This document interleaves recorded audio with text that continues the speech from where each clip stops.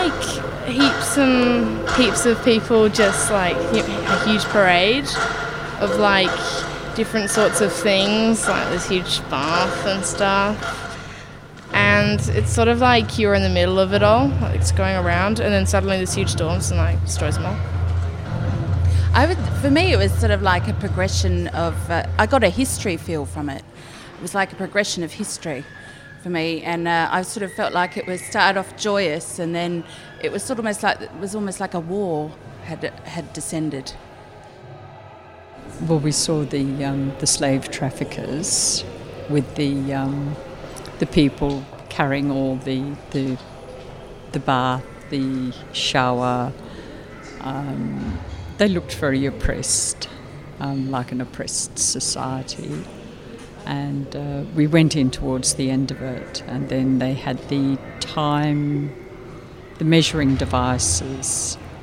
That's really all we saw. But quite graphic. Well, there must be some ulterior motive. I've been trying to follow a little bit, and was a bit on synchronicity, on entropy and anti-entropy, although I have to admit I don't know what anti-entropy is supposed to be. But anyway, so it's hard to make very much sense out of it without really thinking, okay, or having time to think. But after all, okay, so synchronicity, it's, I don't know, it's a bit of time, movement, and as a function maybe of space. But again, it's very deep. It's very deep. I think it's not really something that you can, I don't know, see and then think you have understood. It's so different to anything else. It's extremely hard to process, and there's so much going on all at the same time. 5 screens, all with different things going on, and some with real people, some with cut out bits of paper, making cartoon people, things being written and drawn, and it's just so much going on. One of the most extraordinary performances I've ever seen. I'm a performance artist myself, and I know William's work, Kentridge, yeah, and it's amazing just what he's got together now, yeah. There's the whole memory of contemporary art, yeah, references to Picasso, the one about Guernica, references to that, reference to early film, the early films of Millet, the whole history of surrealism, performance art, Robert Wilson, Tadeusz Kantor, everybody is all in there, mixed beautifully together. It's a work of really great beauty and humility, and it's one of the best works I've seen in my life.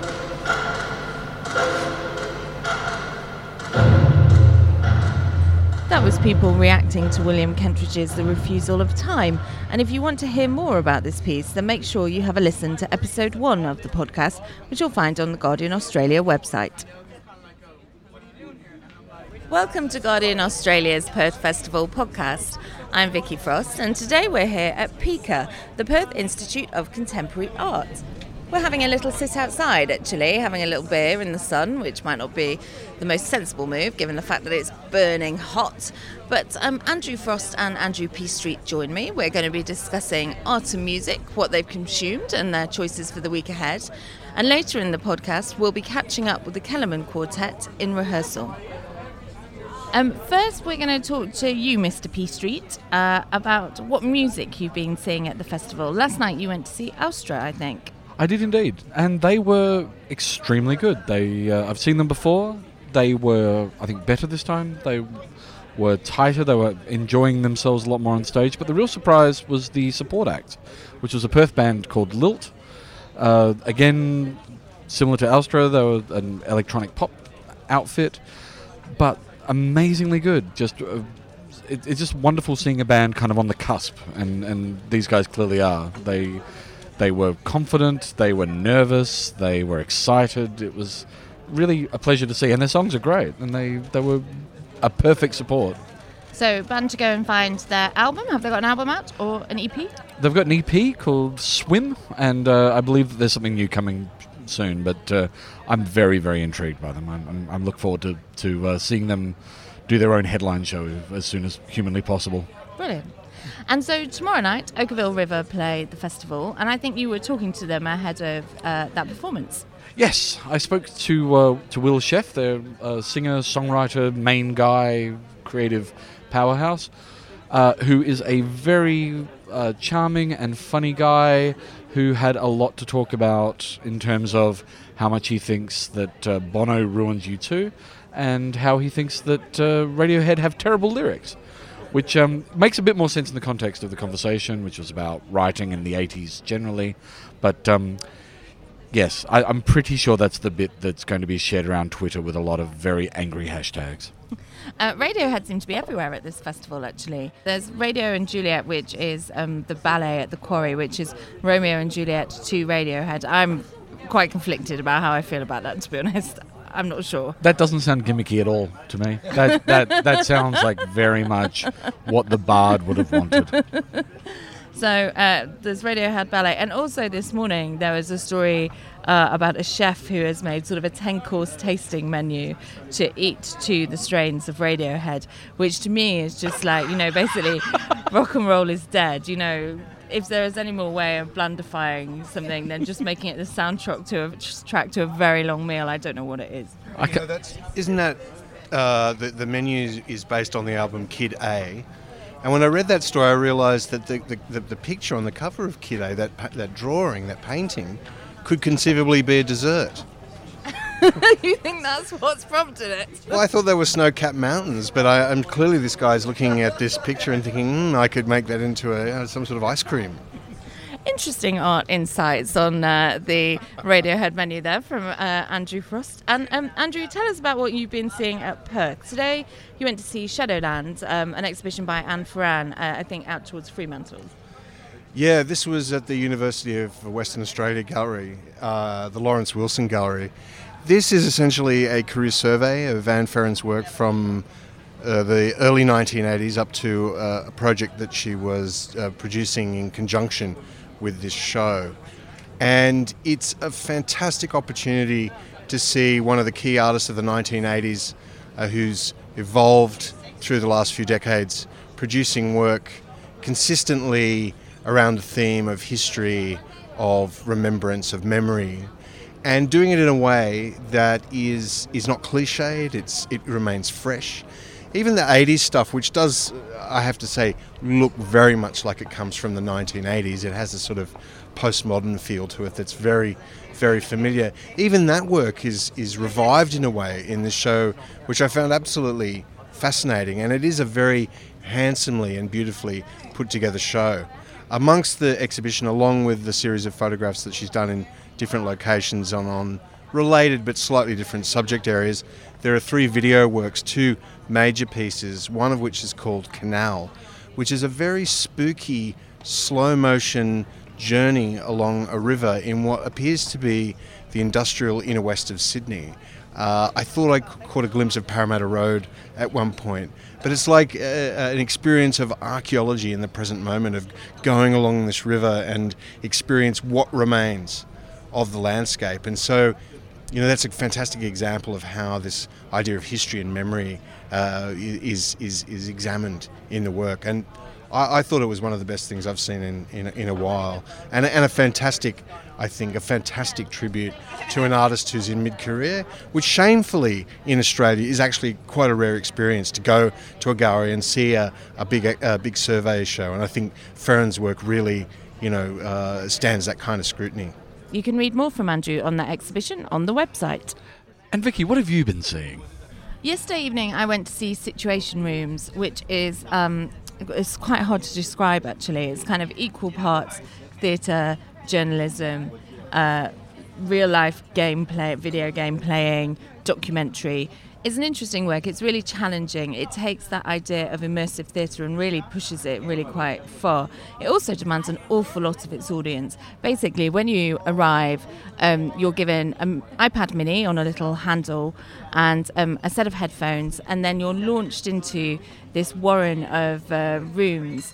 and you play a variety of different characters over 70 minutes. You play 10 different characters, and the screen basically tells you what you need to go and do, or things you need to put on, or how to interact with other people, because there are also other people playing this same game at the same time as you, and so your stories overlap. And it's quite interesting because, you know, there are people you will interact with on your journey through who you will then later play, so then you sort of see the other side of that story.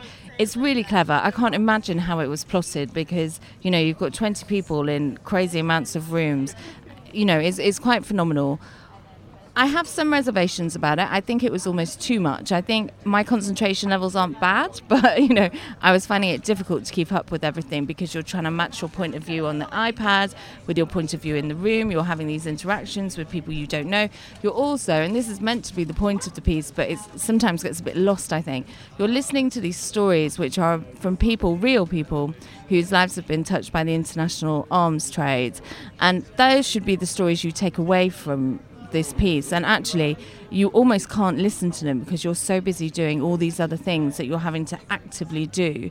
And also some of them are speaking not in English, so you're also listening to sort of somebody translating and the original language, which, if you know any of it, is then more distracting, and watching people around you. And so it's an awful lot. I think it's almost a great success, but it's sort of it is slightly too immersive, if that's even a thing.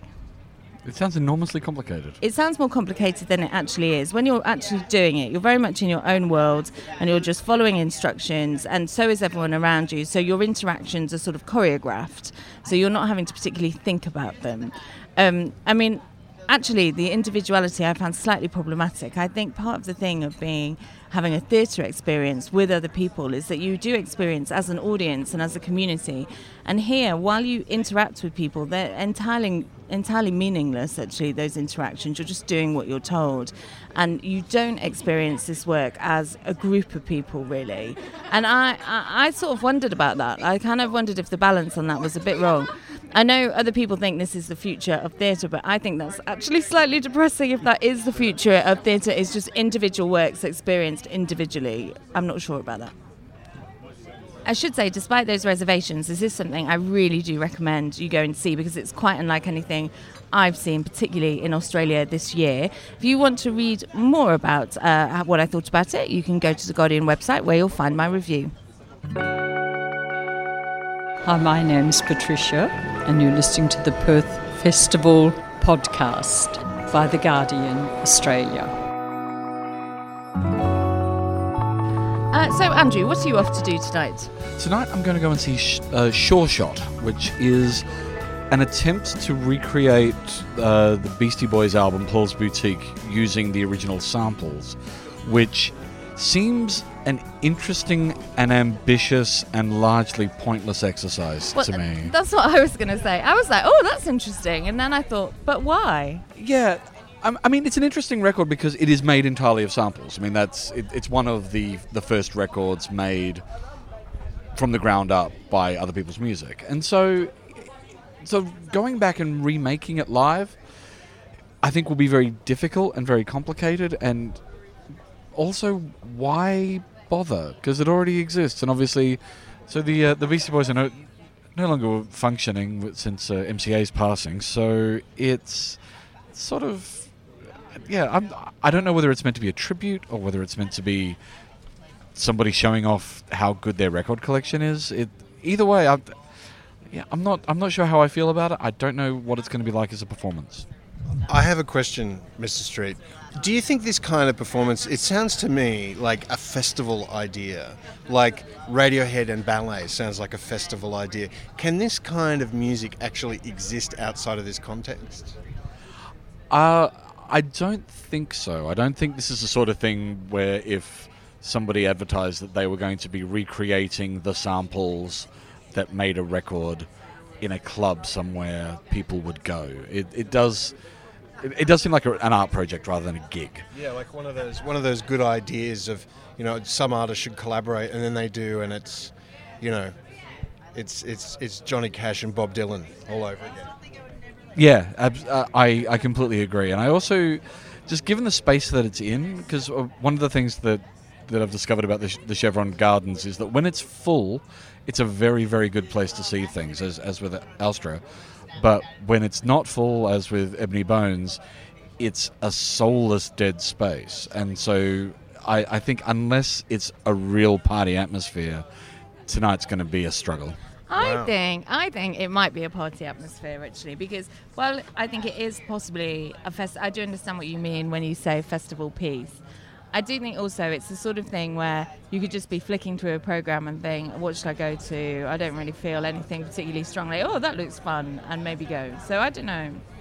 If they pull it off, I mean, it's a great record, and it's a party record. So it could be one of the surprises of the festival, or it could be a horrible, horrible mistake. I'm very interested to see how it works out.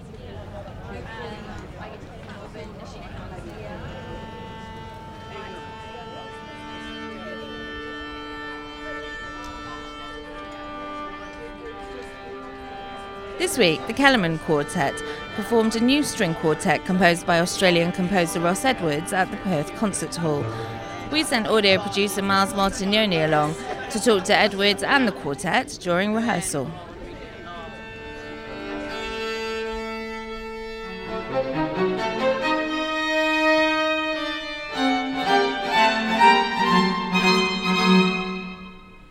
Hi, my name is Barnabas Kelemen, and I play the first violin usually of the Kelemen Quartet, but sometimes I play the viola as well. So I've heard you have quite a special violin that you carry with you. Tell me about it. Oh, I'm unclear. Do you own this violin, or is it kind of in loan for you? Yeah, I wish I could own this, but my lifetime would hardly be enough to pay this violin. This is luckily part of the state collection in Hungary.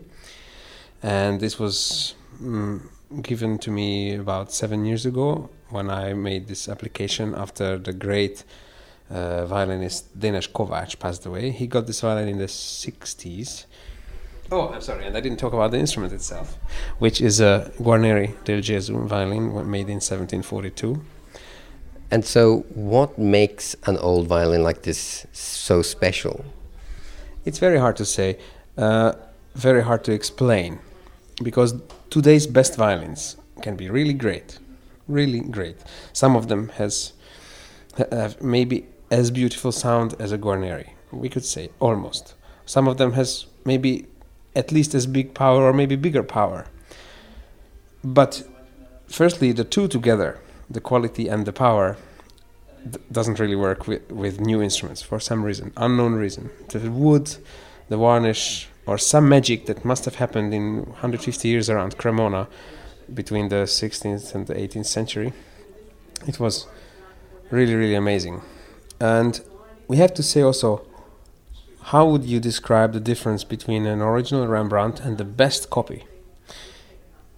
Maybe you wouldn't see if you'd see it from far. You wouldn't see it from a picture. You have to be really there. But there is a resonation that you can't really say. Honestly, there's a little difference between an old Guarneri or Stradivari violin and the best modern violins or the best 20th century violins. But there is something that it's hard to talk about. One other important thing is also the inspiration of the instrument itself. When I play on the violin, I feel different. And then because of this, the audience can also, they could say that there is a difference. So these are really magical and not really answerable questions, but I tried. Hi, I'm Ross Edwards, an Australian composer, and I've been commissioned by Musica Viva to write a string quartet for the Kelemen String Quartet, who are touring here from Budapest. The title of the piece is Summer Dances. What I mean by that title is that the core of the piece is an insect sound, which I heard many years ago while walking through the bush, and it stayed with me, and that generated the quartet in many ways. So in the heat of summer, a cricket, the sound of a cricket, generated a whole string quartet. The piece is beautiful, I can say, and I'm so happy to say it. of a contemporary piece, because it's really, even if there are great contemporary pieces, you couldn't easily say that many are beautiful.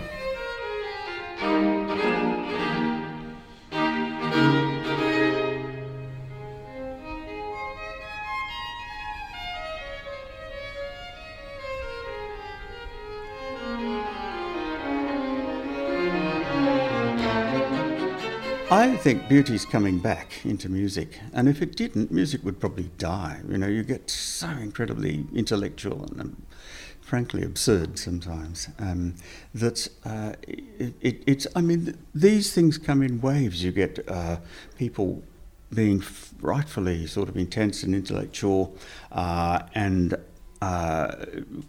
contriving or really organising their pieces to a great degree, and then there's a reaction. I think the whole history of music has been this. You know, people think, oh, we're sick of this, and we'd like a tune.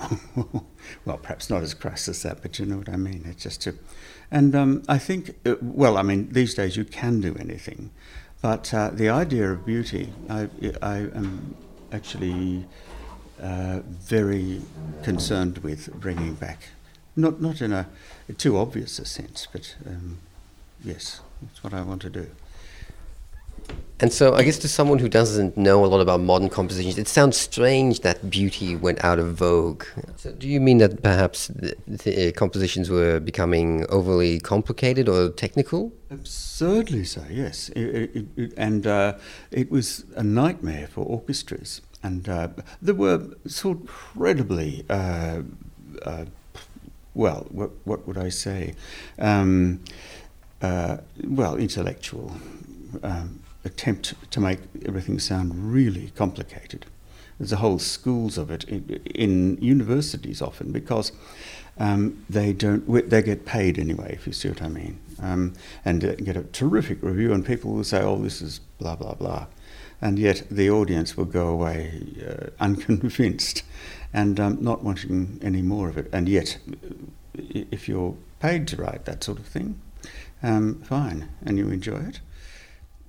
So it sounds like there's a line between, I guess in any profession, as being in that profession you might appreciate elements, technical elements, more than a normal person who just enjoys listening to the music might.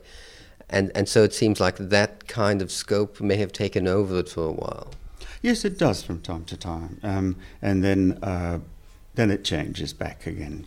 I think if people, I personally, if something is too simple, I find it banal and I don't want to listen to it. But if it's particularly beautiful, I mean like a melodic line, which you just know in your gut that it's really affecting you, well, that's wonderful. But I find I have to contrive a lot of my music, but I won't accept it until I feel a certain sort of zing. I know that this is it for me, at least, and I hope for others. It's all you can do, really.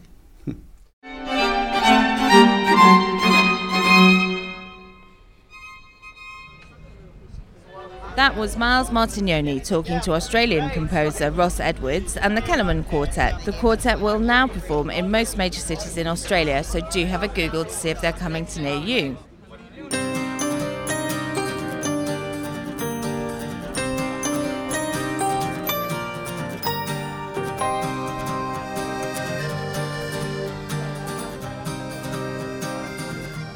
Thanks very much for joining us, Andrew. I think we might hear from you later in the week about other exhibitions. Thank you, Vicky. My pleasure being here.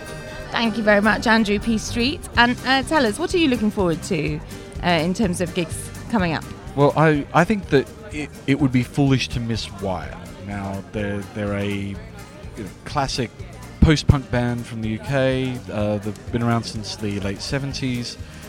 And I've been not terrifically impressed by probably the last 10 years of their work, up until their most recent album, Change Becomes Us, where they actually took a bunch of ideas that they never got to work on in sort of 1981 and used those as the basis for a new record. So that's what they're touring, and that's, it's turned into an extraordinarily interesting album, so I think it'll be a hell of a show.